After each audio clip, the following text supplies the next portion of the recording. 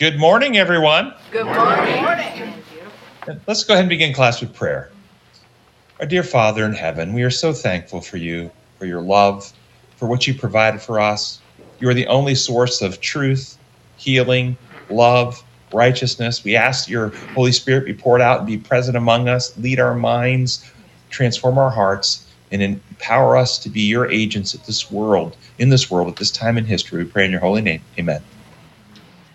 So we're doing lesson number 6 in the quarterly Psalms entitled, I Will Arise. And we're going to start with Sunday. If somebody is following online and wants a deep dive into Sabbath's lesson, that is in the notes. It's at the end of our notes today rather than the beginning, because the subject matter in Sabbath's lesson is on stuff we've covered in detail many times, God's wrath, God's judgment. And I didn't want to rehash that same material, but if we get there, we get there. I just, often don't get to the full length of my notes. But if you want that and you need it for a class you're teaching, they're in the notes. Just download the notes and they're at the end. So Sunday's lesson, the lesson points our attention to Psalms 18. And let's do a comparison of the first 15 verses from the NIV and the Remedy, keeping in mind the difference and what do you think of those differences. And of course, my view is that the proper Bible translation is not a word-for-word translation. It's trying to bring the true meaning across that God would want us to understand, the inspired message that he has placed in the writers to write in Scripture. So Psalms 18, 1 and 2 from the NIV. I love you, O Lord, my strength. The Lord is my rock, my fortress, and my deliverer. My God is my rock, in whom I take refuge. He is my shield and the horn of my salvation, my stronghold. And again, the primary message or the theme of Scripture, this is how I put it in the Remedy. I love you, O Lord. You are my strength. The Lord unites my will with his, making my resolve rock solid. He makes me strong and heals my brokenness. God is my solid foundation. I trust him completely. He cleanses my mind, protecting me from lies. He is the source of my healing, my Savior. Now, if you think about, you can see that these things sound a little different. If you think about the reality of the sin problem and God's intervention through Jesus Christ to solve the sin problem and save you and me, what is God actually doing? Is God merely creating physical fortresses, places we can hide from external assaults? Is that the plan? I'll create some bastions, some rock-solid fortresses that you can run and hide in a safe room. Or have many of God's faithful people on earth actually been attacked, assaulted, imprisoned, tortured, and killed? But while that was happening to them, their hearts and minds were fortresses so that they would not fall into temptation. And they loved their enemies, like Stephen when he's being stoned, that he stood rock solid for the principles of God's kingdom. What is the true message that you think God wants us to think about? That we have physical safety from physical enemies, or that we have a rock-solid Savior who will never abandon us, and we will have the Holy Spirit empowering us in times of... So this is how I'm seeing this, that this is the true gospel message about transforming hearts and minds. Verses 3 through 6. I call to the Lord who is worthy of praise, and I am saved from my enemies. The cords of death entangle me. The torrents of destruction overwhelm me. The cords of the grave coiled around me. The snares of death confronted me. In my distress, I called out to the Lord. I cried to my God for help. From his temple, he heard my voice. My cry came before him into his ears. And then from the Remedy, notice again the emphasis. I called out to the Lord, the source of goodness, love, and truth. Now, if you compare that to up there, the NIV says, I called out to the Lord who is worthy of praise. Well, what makes the Lord worthy of praise? Is it simply that he's powerful? Don't the devils, according to Scripture, believe in his power and it frightens them and they don't praise him? Or is it that he's worthy because he's the Lamb who was slain? And every time in Revelation we see the Lamb who was slain, they go, worthy, worthy, worthy is the Lamb who was slain. He's worthy of our praise because he's not only powerful, but he is safe with all that power. He is good, he is love, he is truth. That makes him worthy. So I called out to the Lord, the source of goodness, love, and truth, and he saves me from my enemies. The tendrils of death creep through me. The undertow of selfishness fills me with fear. The grave has a hold on me and pulls me down. The chains of death have captured me. In my terminal state, as the Bible says, dead in trespasses and sin, in my terminal state, I call out to the Lord. I cry out to my God for healing. He hears me from where he dwells. He hears my call for help. In the landscape of the great controversy is the primary issue being saved from what we call temporal death or the first death, or is the real message of Scripture being saved from the eternal death that sin brings?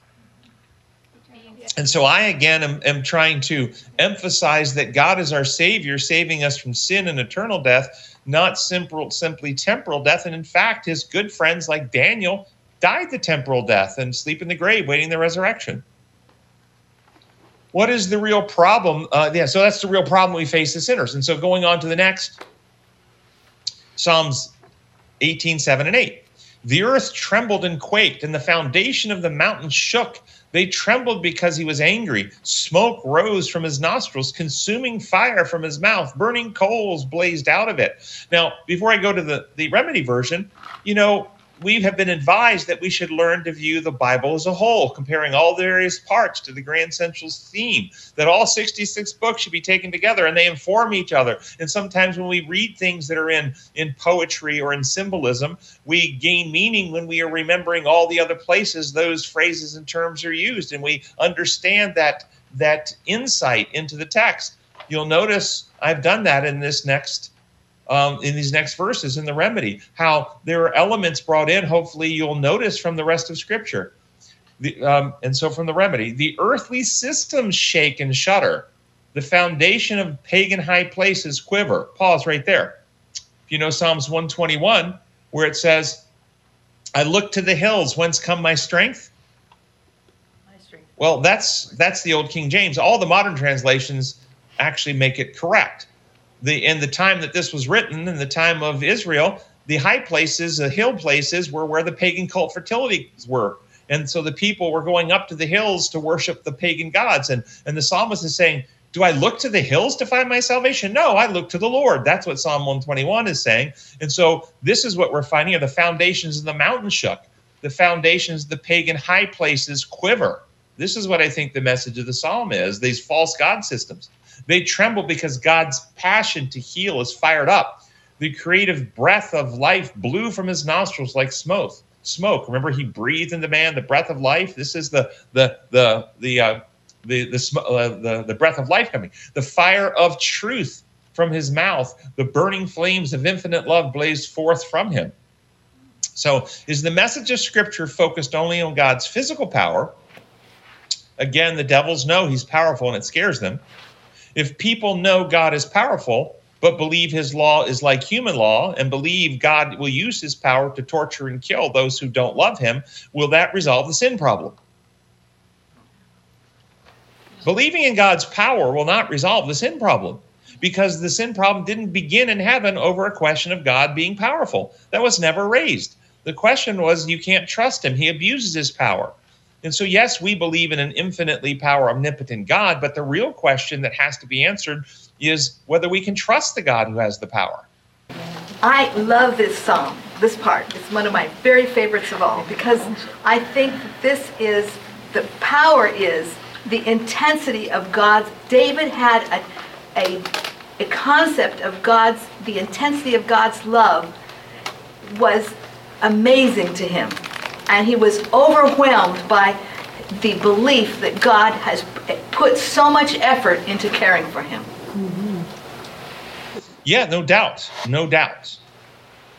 So the message of Scripture is that God's powers shake the earth, or in my view, are the powers of truth and love that overflow the carnal powers of this world. Yes. Truth overthrows lies, and love overthrows fears and selfishness. And this is how God wins, not by might nor by power, but by the Spirit, says the Lord. And so integrating all those truths of Scripture in the larger landscape, we see that God's shaking up the false systems of this world, not by using the very same methods that the systems of this world use. So Psalms 18, 9, and 11. He parted the heavens and came down. Dark clouds were under his feet. He mounted the cherubim and flew. He soared on the wings of the wind. He made darkness his covering, his canopy around him, the dark rain clouds of the sky. Now, that's one way to interpret it. But if you're thinking of the plan of salvation, can these same symbolisms and same words be understood in a different way? So here's how I put it in the remedy. He stepped down to earth from his heavenly dwelling place.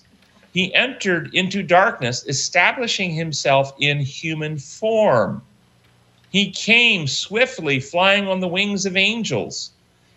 He appeared by the power of the Spirit moving upon Mary, making humanity his tabernacle. He veiled his glory in the darkness surrounded by amniotic fluid, a dark cloud of water. So what do you think? Do you think that this plan of salvation is God simply floating in dark storm clouds with thunder, or it is God actually doing what he's accomplished in Christ? Amen. Yes. So continuing on with the next 3 verses. Out of the brightness of his presence, clouds advanced. With hailstones and bolts of lightning, the Lord thundered from heaven. The voice of the Most High resounded. He shot his arrows and scattered the enemies. Great bolts of lightning and routed them.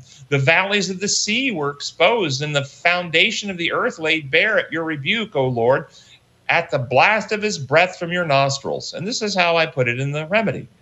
The light of truth goes forth from him, a hailstorm of fiery truth, powerful like lightning. The Lord spoke truth like thunder from heaven. The Creator voiced words that burned like fire. He sends out his arrows of truth broadly across the earth, great flashes of light that only confuse those who prefer darkness.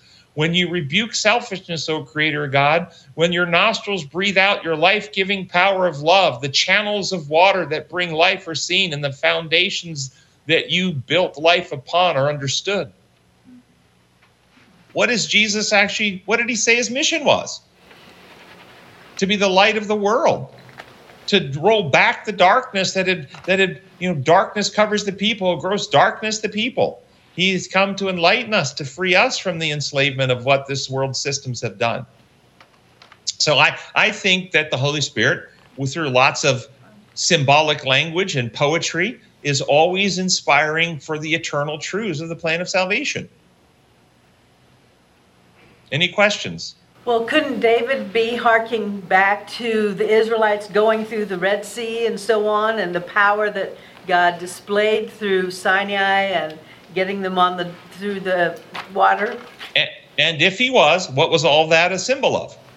All of that was historical reality symbolically being recorded for the purpose of describing the plan of salvation to save us from sin. So it's still the same. Yeah. The central theme of Scripture is the plan of salvation, is it not? Mm-hmm. And so again, many blogs on our website, I confirm and affirm that the Bible records real historical people who did real historical things. But of the millions and millions of people who have lived, we have a very, very small select number who have their lives recorded in Scripture.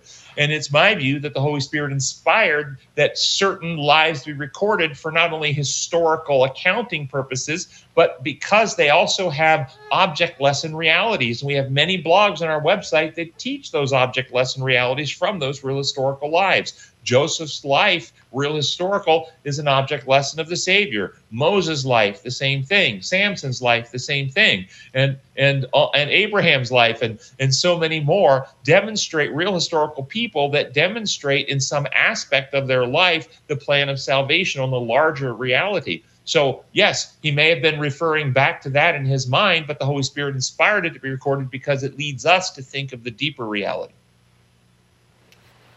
So I don't see it as an either or. I see it as an and. So it doesn't deny that David was just overwhelmed by the intensity of God's love and work on his behalf. And that I think it's pretty... Yeah, no, I agree. I think it's pretty clear that most Bible writers wrote things beyond their own understanding of what they were writing. Yeah. So but I agree with you. It's not an either or. But it's a wonderful, wonderful passage. Just marvelous. Monday's lesson, it says the title is Justice for the Oppressed. What is justice? Just what is justice? Making things right. Yeah, making right. Okay, doing what is right or making right. And how do you know what right is? How do we define what right is? It depends on your law lens. There you go. It's the law that determines what's right. And so, for instance, simple example, in boxing, it's just to punch somebody in the face. In baseball, it's unjust to punch somebody in the face. Simple example. In Germany on the Autobahn, it's just to drive 160 miles an hour. In Collegedale, it's unjust to drive 160 miles an hour. Okay? The law of the land determines what's right or just. And so the question of God's justice will always come back to the question of what law do you understand God's justice through? And if you accept the Romanization of Christianity, that God's law functions like Roman law, then justice means something different. And this is exactly, again, now what we have documented in the lie that was told in heaven infects Christianity and delays the coming. And that core lie is God's law functions like human law. And if you believe that lie, that always causes those to believe it to believe lies about God. They will always teach that God is required to punish sinners. And so justice in the human law model is punishing the oppressor. And if you've ever watched any TV shows, any Law and Order shows of any kind, they will always have somewhere in there talking to the victim or the victim's family, help us find the person and bring him to justice. Have you ever heard that? Bring them to justice. Bring them to justice. Bring them to justice is bringing them in and punishing them. That's the system of human law. But in the Bible, you'll discover that under design law, justice is not punishing the oppressor, it's delivering the oppressed. That's the opposite. It is healing, restoring, recreating. So if somebody had a family member murdered, under the human law, they want to catch the murderer and punish them, bring them to justice. Under God's law, he resurrects the one murdered and restores them to their family. Amen. And works on the murderer. And then works on the murderer, thank you, to bring them to repentance so we can all be neighbors in heaven. Yes. Look at David and Uriah in the hereafter. So when you think of God's justice, even for the unrepentant wicked in the end, what do you think God's justice for those unrepented ones will be? Does God use power at the end of time, at the end of the 1,000 years, on the unrepented wicked to inflict punishment on them and call that justice? But the wicked think it is. When you Or does God stop using power and thereby he delivers the oppressor from their suffering, and that's what his justice is? Is God inflicting suffering to punish them, or is he delivering those oppressed people, regardless of what they think, Linda? Yes. And so let's jump to Wednesday's lesson. I'm going to read several paragraphs from Wednesday's lesson, and we're going to unpack them. Wednesday's lesson. Some Psalms beseech God to take vengeance on individuals and nations who intend to harm, or who have already harmed the psalmists or their people. These Psalms can sound perplexing because of their harsh language and apparent discord with biblical principles of love for our enemies. However, nowhere does the psalmist suggest himself to be the agent of vengeance. Instead, he leaves retribution solely to God's hands, in God's hands. The Psalms evoke the divine covenant about God's impending judgment. They are not solely the psalmist's prayers. Psalms 137 reflects the announcement of divine judgment on Babylon, as seen in the prophets. The devastation that the Babylonians brought to other nations would turn back on them. The Psalms convey divine warnings that evil will not go unpunished forever. God's retribution is measured with justice and grace. God's children are called to pray for those who mistreat them and even to hope for their conversion. What do you hear in these paragraphs? What law lens do you hear being applied to God in these paragraphs? Imposed law. Imposed. which is the type of laws that creatures make up, which makes God out to be the source of pain, suffering, and death. And this is Satan's view of God. And it is contrary to the message that is to lighten the world that the Adventist Church had the opportunity to embrace in 1888. And the ongoing ministry of Ellen White, she would refute what this says. And I'm going to show you that in just a minute from the book, The Great Controversy. We addressed Psalms 137 last week, so if you'd like an exploration of that psalm in detail, just go to last week's class or last week's note, and we broke that psalm out verse by verse. But notice the lesson uses language of retribution or retributive justice, vengeance, judgment, which leads us, the mind, to think of inflicted punishment. But I'm going to read you now passage, and we're going to unpack in detail a passage from the Great Controversy, Ellen White's writings, and I want you to specifically note a couple of things. She will use this language, retributive justice.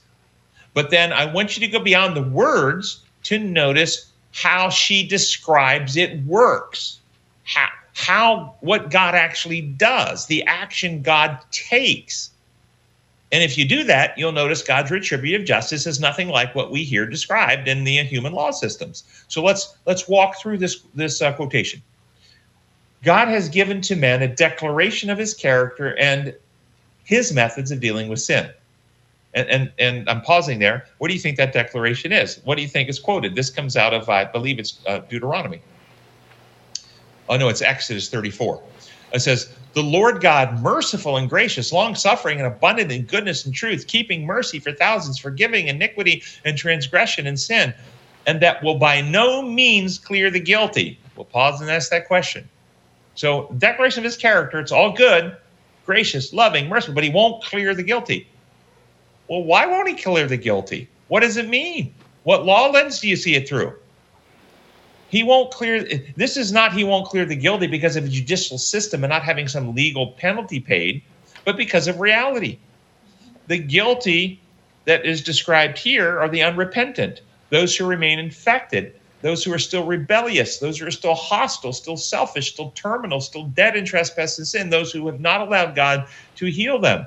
And so God will not pretend that the unhealed, unreborn, unrenewed, unrighteous people are actually righteous. He will not declare people to be righteous who are still unrighteous, which is what the whole penal legal system says he's doing. That's a fraud. Continuing on with the quote, all the wicked will he destroy. The transgressors will be destroyed together. The end of the wicked shall be cut off. The power and authority of the divine government will be employed to put down rebellion. Yet all manifestations of retributive justice will be perfectly consistent with the character of God as merciful, long-suffering, and benevolent.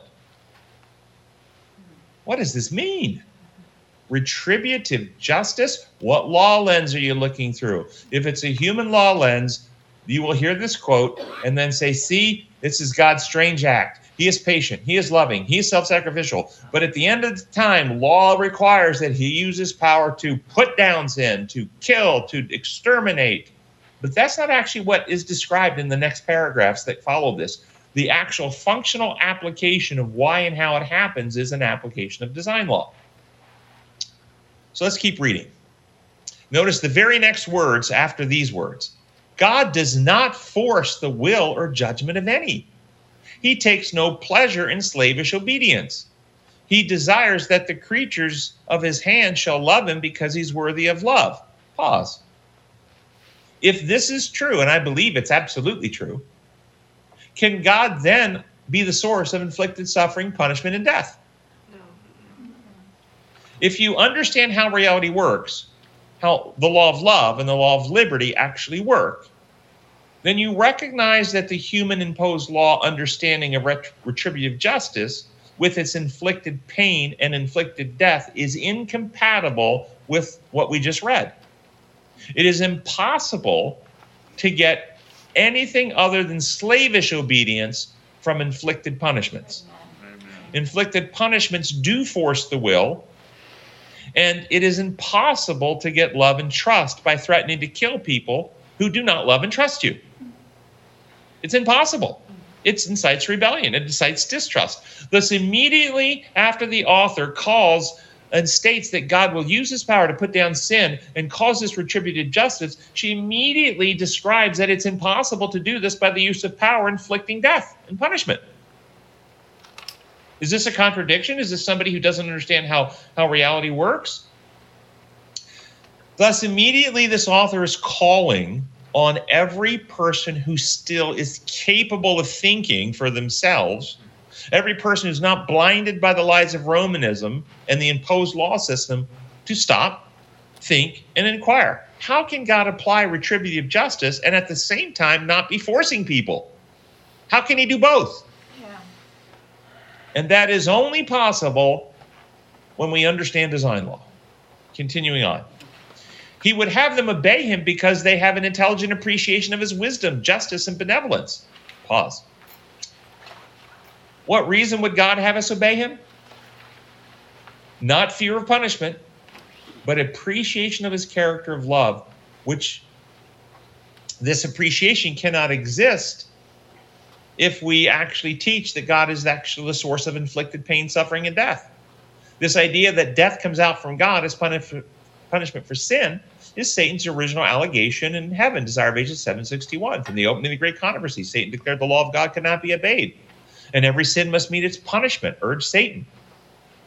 Continuing on with the quote. All who have a just conception of these qualities will love him because they are drawn toward him in admiration of his attributes. But those who do not have a just conception of his qualities will either reject God or serve him out of fear, teaching theologies that hide them and protect them from God. And this is what penal substitution does. Penal substitution does not trust God. Penal substitution trusts all the interventions made to God, the payment made, the substitutionary intervention of a high priest pleading his blood to the Father in heaven, the application of blood to record books, something to erase the record so God can't see us, all hiding us with the robe of righteousness. All these interventions are taught in these theologies because the people actually don't trust God. They trust what's being done to God to protect them from him. That's where they place their trust. It's a really subtle deception because it sounds so virtuous, it sounds so righteous, but it actually misrepresents God as an untrustworthy being. Continuing on. The principles of kindness, mercy, and love taught and exemplified by our Savior are a transcript of the will and character of God. What are principles? And what are the principles of God's character?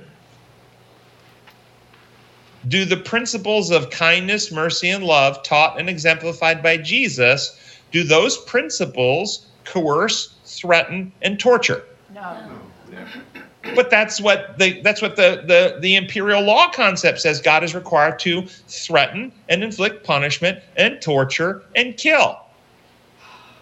So if you're thinking, that imperial law concept doesn't work. Something's going on here. Okay. Christ declared that he taught nothing except that which he received from the Father. The principles of the divine government are in perfect harmony with the Savior's precept, love your enemies. And what are principles? It's another word for laws or protocols or standards. And in this case, it is God's character of love, which is the law of love, which is a transcript of his character.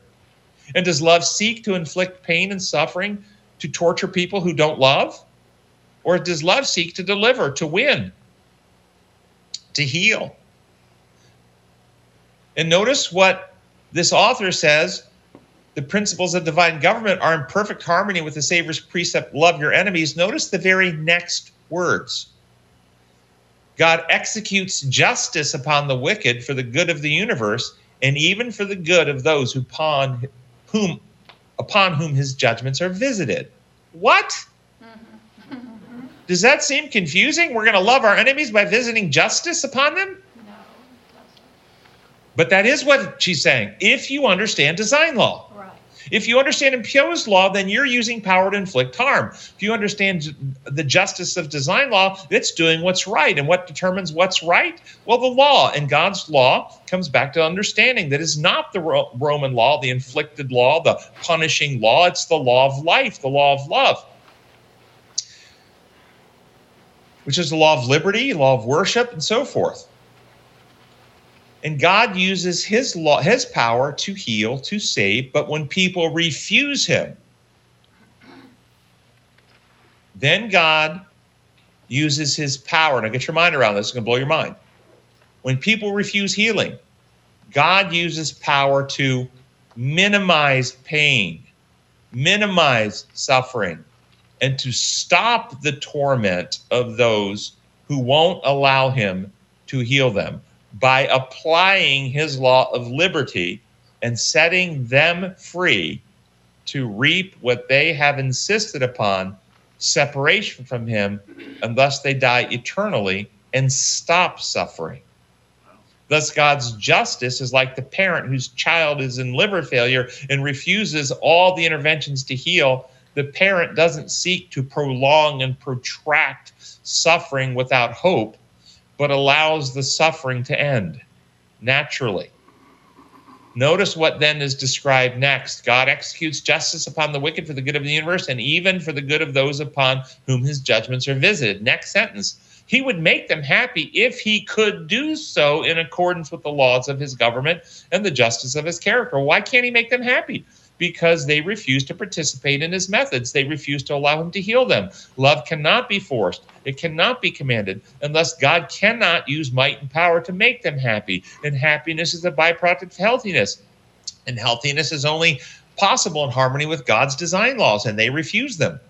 He surrounds them with the tokens of his love, grants them a knowledge of his law, and follows them with the offers of his mercy, but they despise his love, make void his law, and reject his mercy. How do they make void his law?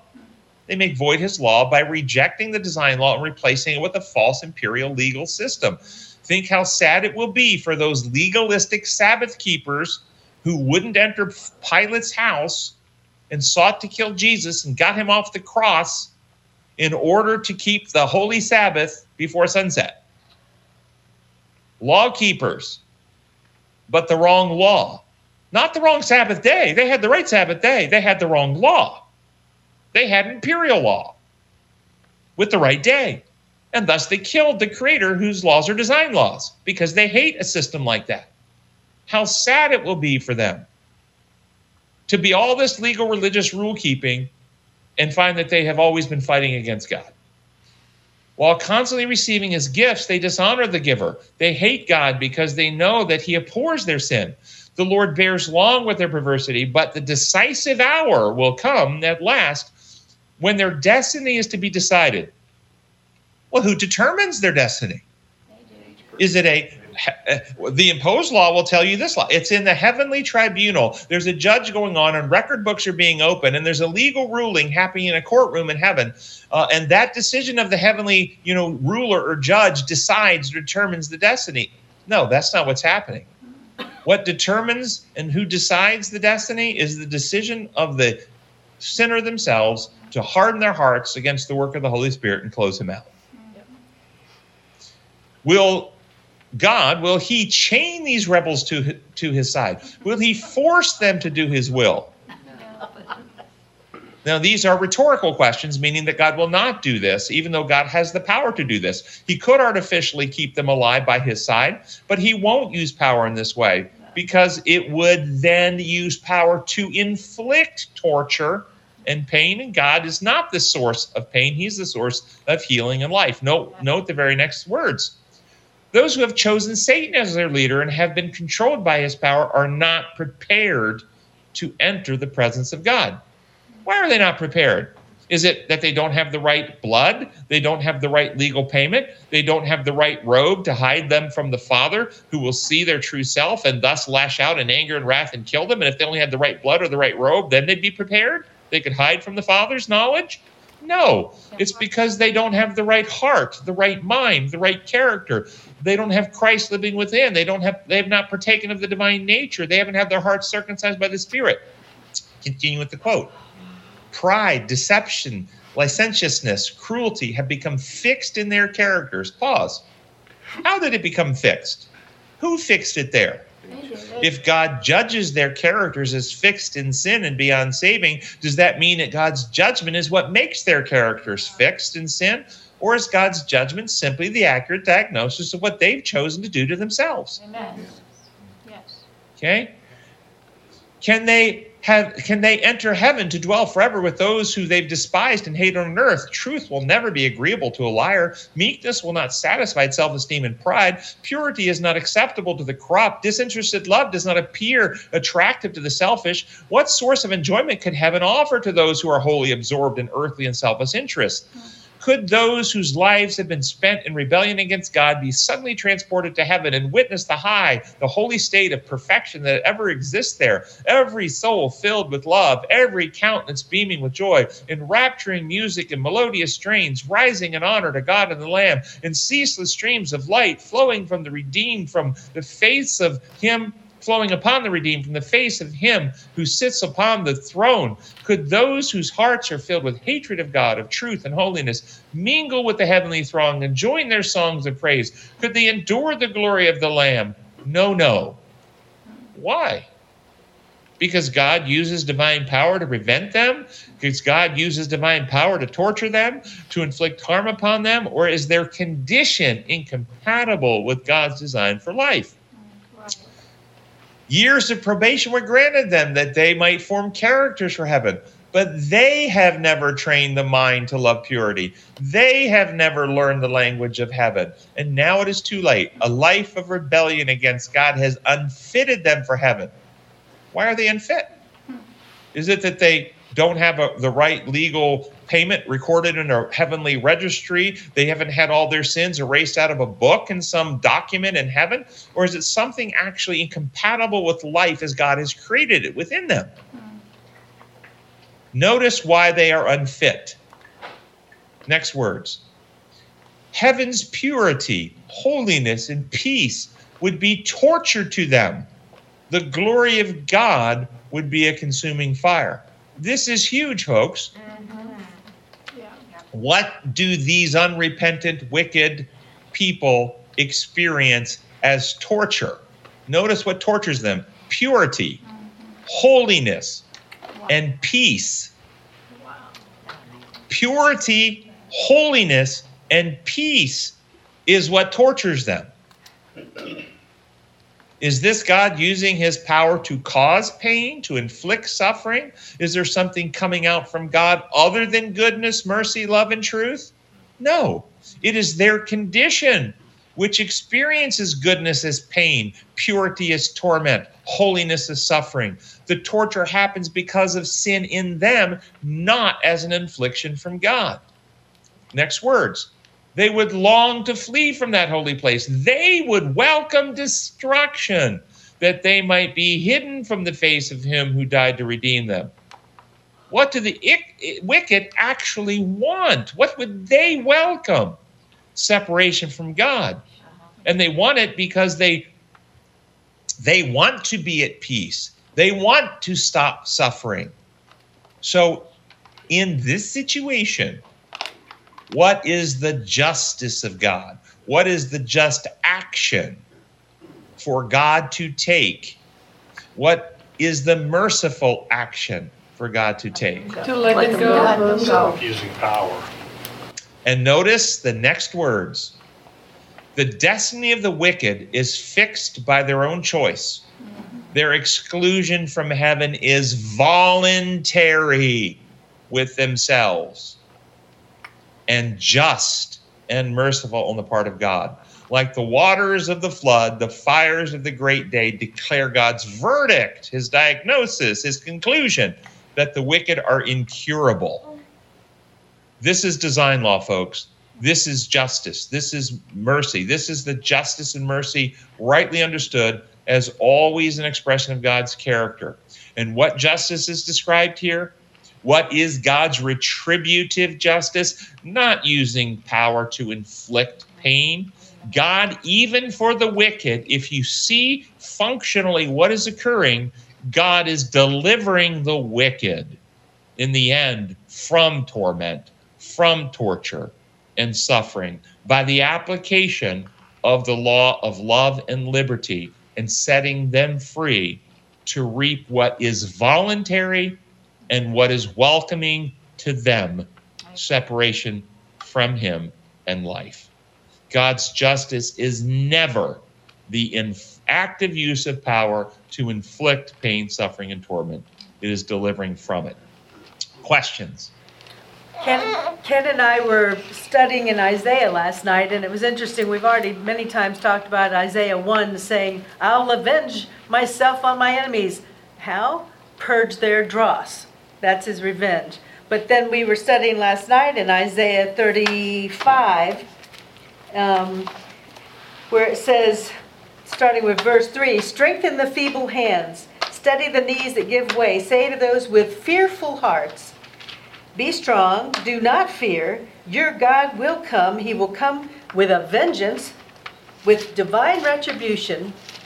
He will come to save you. There you go. Same thing. So you think of, say, we're in a giant prisoner of war camp. Well, if you were in like a real prisoner of war camp in the war, you hope the Navy SEALs who come to rescue you are capable of rescuing you, capable of wresting you away from your captor. And I think this is talking about the retribution of God is proving the ability to rescue those who have been held captive for so long. Another analogy would be like a doctor having vengeance on the cancer that's killing the child. It's not that there you go. He doesn't want to kill the child. He wants to rescue the child by killing the cancer that's killing the child. And so again, in the end, God's justice is restoring everything back to harmony with his design laws.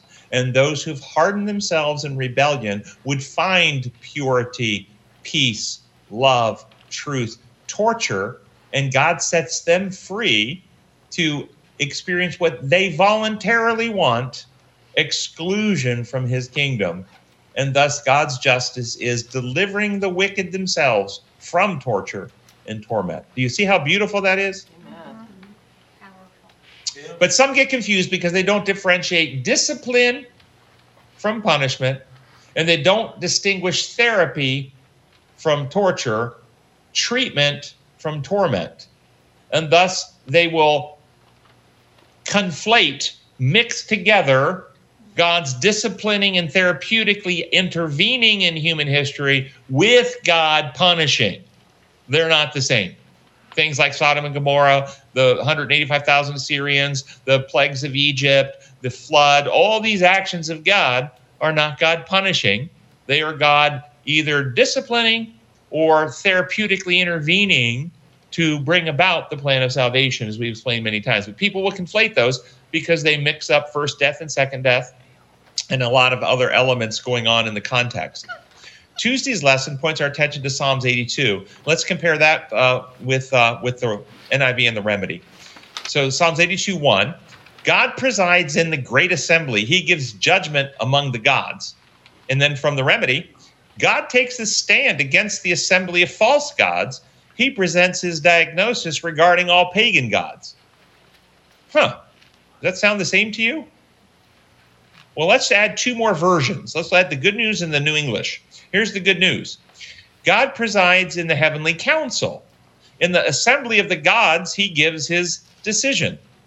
Now, does that seem a little confusing that in the heavenly council there are other gods? Is the Bible telling us that really God's kingdom runs like Greek mythology, with God being like Zeus managing a bunch of lesser gods and demigods? That in the heavenly council there's a bunch of other gods there? That doesn't sound quite right. Something off about that. Here's the New English translation. God stands in the assembly of El. In the midst of the gods, he renders judgment. And then the NET has this explanation in their commentary. The phrase assembly of El appears only here in the Old Testament. Some understand El to refer to God himself. In this case, he is pictured presiding over his own heavenly assembly. Others take El as a superlative here. God stands in the great assembly. The present, their translation assumes this is a reference to the Canaanite high god El, who presides over the Canaanite divine assembly, where El's assembly is called the stars of El. In the Greek myths, the phrase refers to assembly of the gods who congregate in King Kurtu's house, where Baal asked Baal, who is the son of El, where Baal asked El to bless Kurtu's house. If the Canaanite divine assembly is referred to here in Psalms 82:1, then the psalm must be understood as a bold polemic against the Canaanite religion. Israel's God invades El's assembly, denounces its gods as failing to uphold justice, and announces their coming demise. The New English translation assumes that the Hebrew term Elohim, which is translated in all the verses as gods, plural, Elohim, gods, plural, here refers to the pagan gods who supposedly comprise El's assembly according to the Canaanite religion. Those who reject the polemic view, the view that the New English takes, view the psalm, prefer to see the reference as human judges, so that word Elohim or gods refers to human judges or rulers, sometimes officials appointed by God, or as angelic beings in the heavenly courts. So the point here is, here we have this verse, and do you notice the Hebrew allows for a quite wide and distinct variance in interpretation?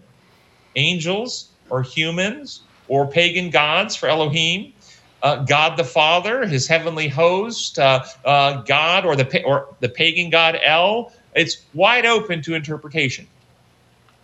And all of it can be legitimately interpreted based on the linguistics and the language translation.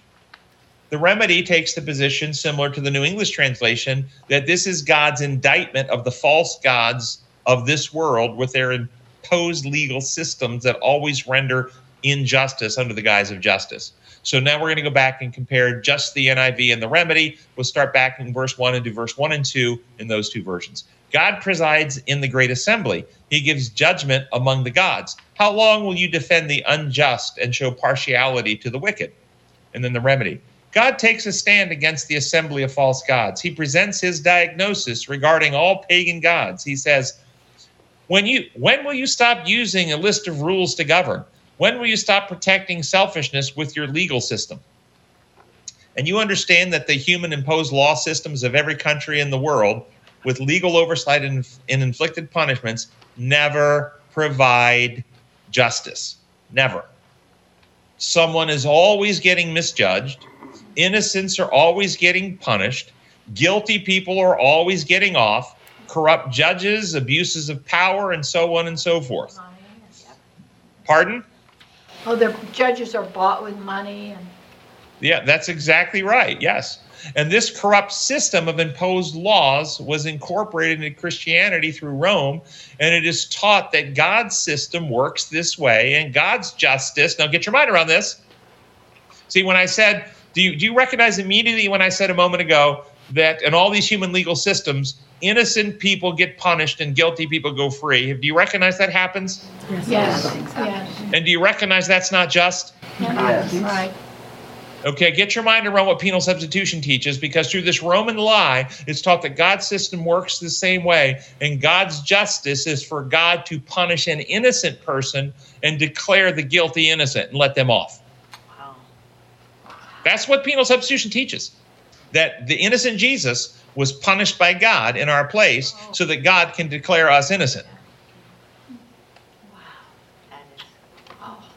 And the blind guides who are leading the blind don't ever realize how unjust all of this is. They will all, with all sincerity, declare such actions to be just. Psalms 82, 3 and 4. Defend the cause of the weak and fatherless. Maintain the rights of the poor and the oppressed. Rescue the weak and the needy. Deliver them from the hand of the wicked. And then from the Remedy, do what is actually right, healthy, and loving for all people. Protect the poor and the fatherless. Do what is right for the poor and the oppressed. What heals and restores. Rescue the weak and the needy. Deliver them from the power of selfishness. And then here we see the contrast between the design law system, which actually comes to heal and restore the people, not simply enforce rules.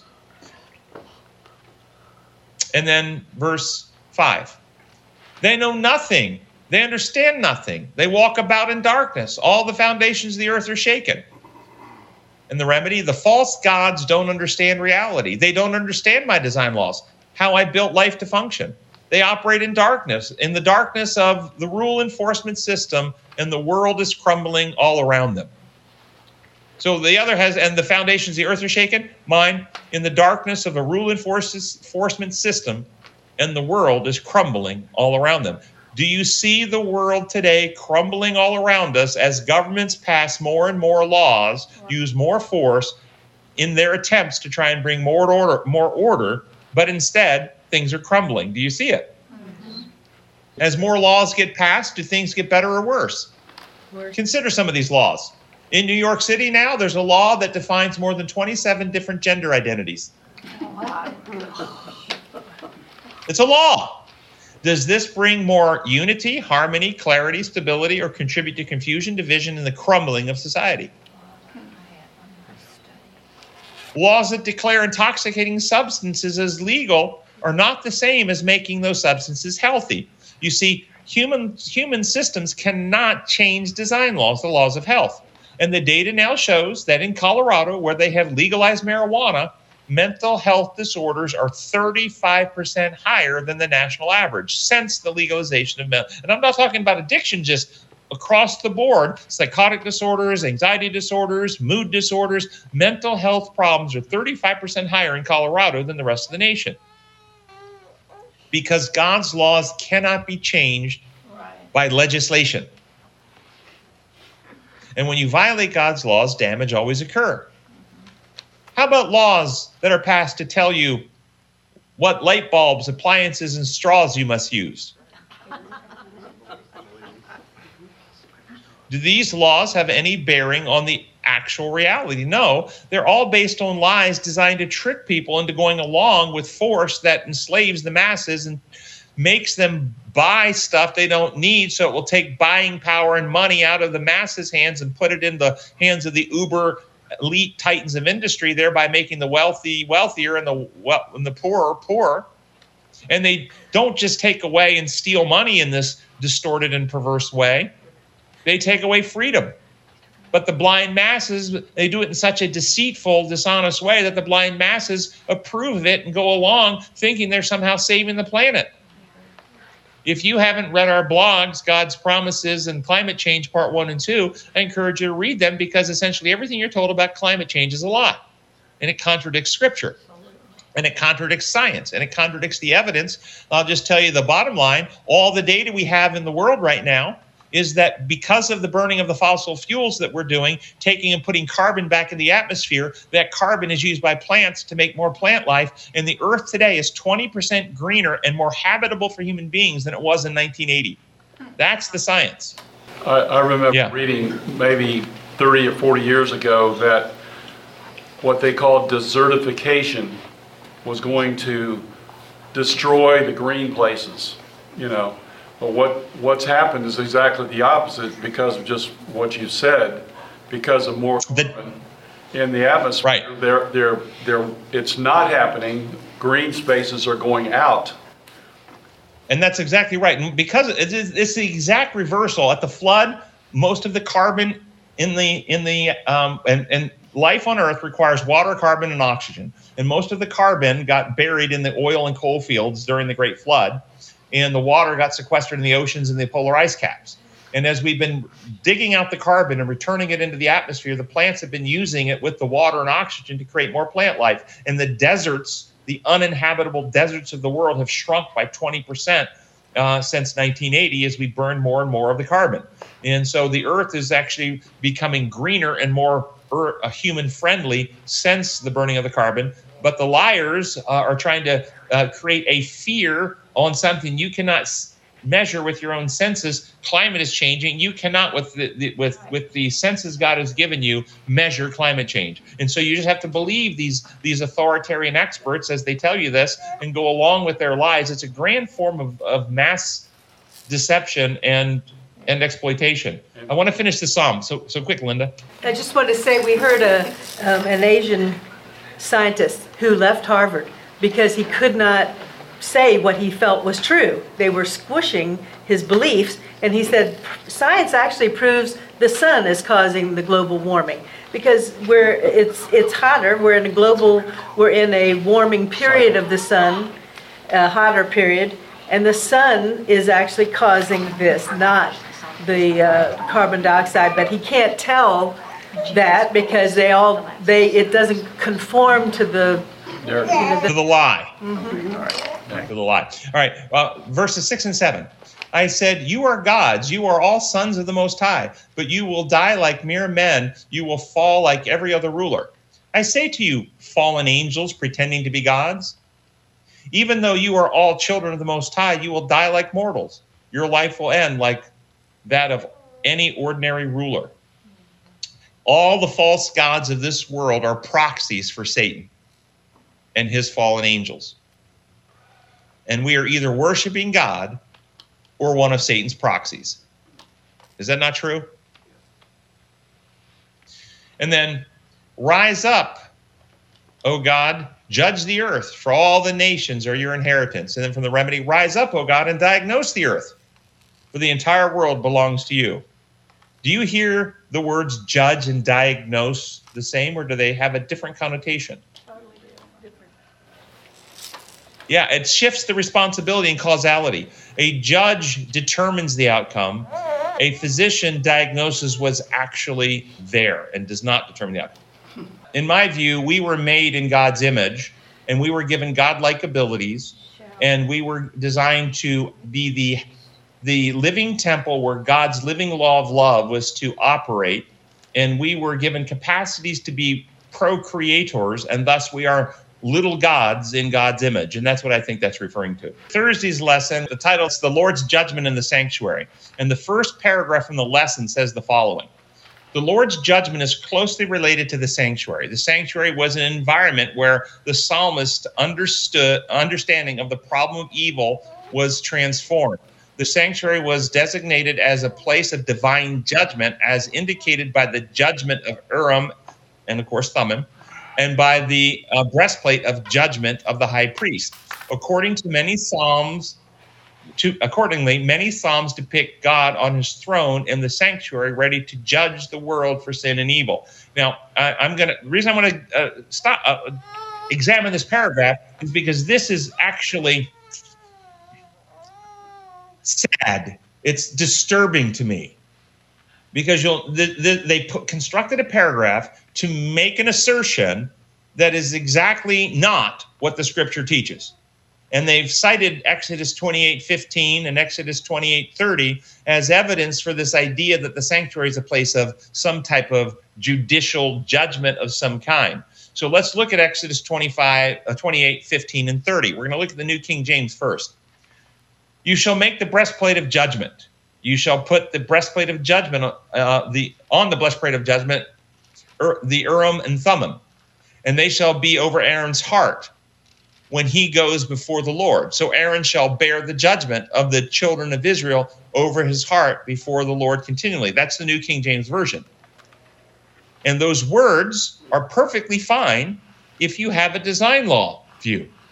Because if you have a design law view and you think you're going to go into the doctor for the doctor to make a judgment about what's going on, you don't actually have anything judicial going on. You're asking for his assessment, his discernment, his conclusion, his recommendations about what's best, his directions, his prescriptions, and that's perfectly righteous and what's actually meant here.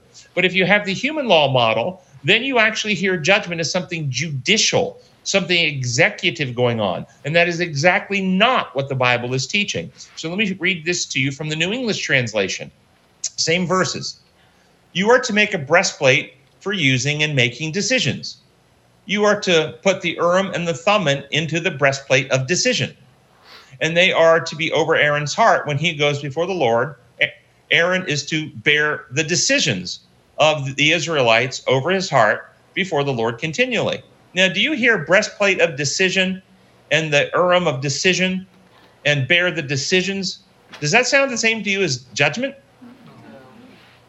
No. And so the New English Bible commentary on these verses said the Urim and Thummim were two objects intended for determining the divine will or judgment in several verses, but it's determining the divine will. The term is mishpat, the same word to describe the breastpiece that held the two objects. Here it is translated decisions, since the Urim and Thummim contained in the breastpiece represented the means by which the Lord made decisions for the Israelites. the high priest bore the responsibility of discerning the divine will on matters of national importance. And then, if you don't like that Bible commentary, here's a Bible commentary you might like better. It's called Patriarchs and Prophets. And notice what this Bible commentary says. At the right and left of the breastplate were 2 large stones of great brilliancy. These were known as the Urim and the Thummim. By them, the will of God was made known through the high priest. When questions were brought for decision before the Lord, a halo of light encircling the precious stone at the right was a token of the divine consent or approval, while a cloud shadowing the stone on the left was an evidence of denial and disapprobation. So the idea that the high priest was acting in a judicial manner is not supported by the breastplate of Urim and Thummim, but the idea that the high priest acted to discern, make wise decisions, to lead the people is supported, and that's design law. Truth is unfolding and revealed, and people seek to understand the truth and follow the truth where it leads. This is the purpose of the sanctuary, to reveal truth about God and the plan of salvation, and lead people out of sin, out of alienation, out of fear, out of selfishness, out of death, back into at-one-ment or unity with God. And it is so corrupt to present the sanctuary as a place of judicial processing, because it actually obstructs the very leading and discerning of truth that God wants us to be brought into unity with him for. And this is what happens. And it happens innocently. I don't think they're plotting to obstruct. It simply happens because they have accepted and have never overthrown the lie that God's law works like human law. And when you accept that lie, you always result with good heart, with bad conclusions that obstruct the plan of salvation. Hey, Tim. Our gracious Father in heaven, we thank you so much for your love. We thank you for your patience. We thank you for the truth that you revealed to us, and we ask for the Spirit to come, enlighten our minds, transform our hearts, and make us more effective in taking the true, final message of mercy to the world, so that your glory may be revealed. For the hour in history has come for people to make a right judgment about you and stop judging you to be this Roman imperial dictator punishing God, and see you as Jesus revealed you to be, our Creator, Savior, Healer, and Deliverer. May you come soon, Lord. We pray in your holy name. Amen. Amen.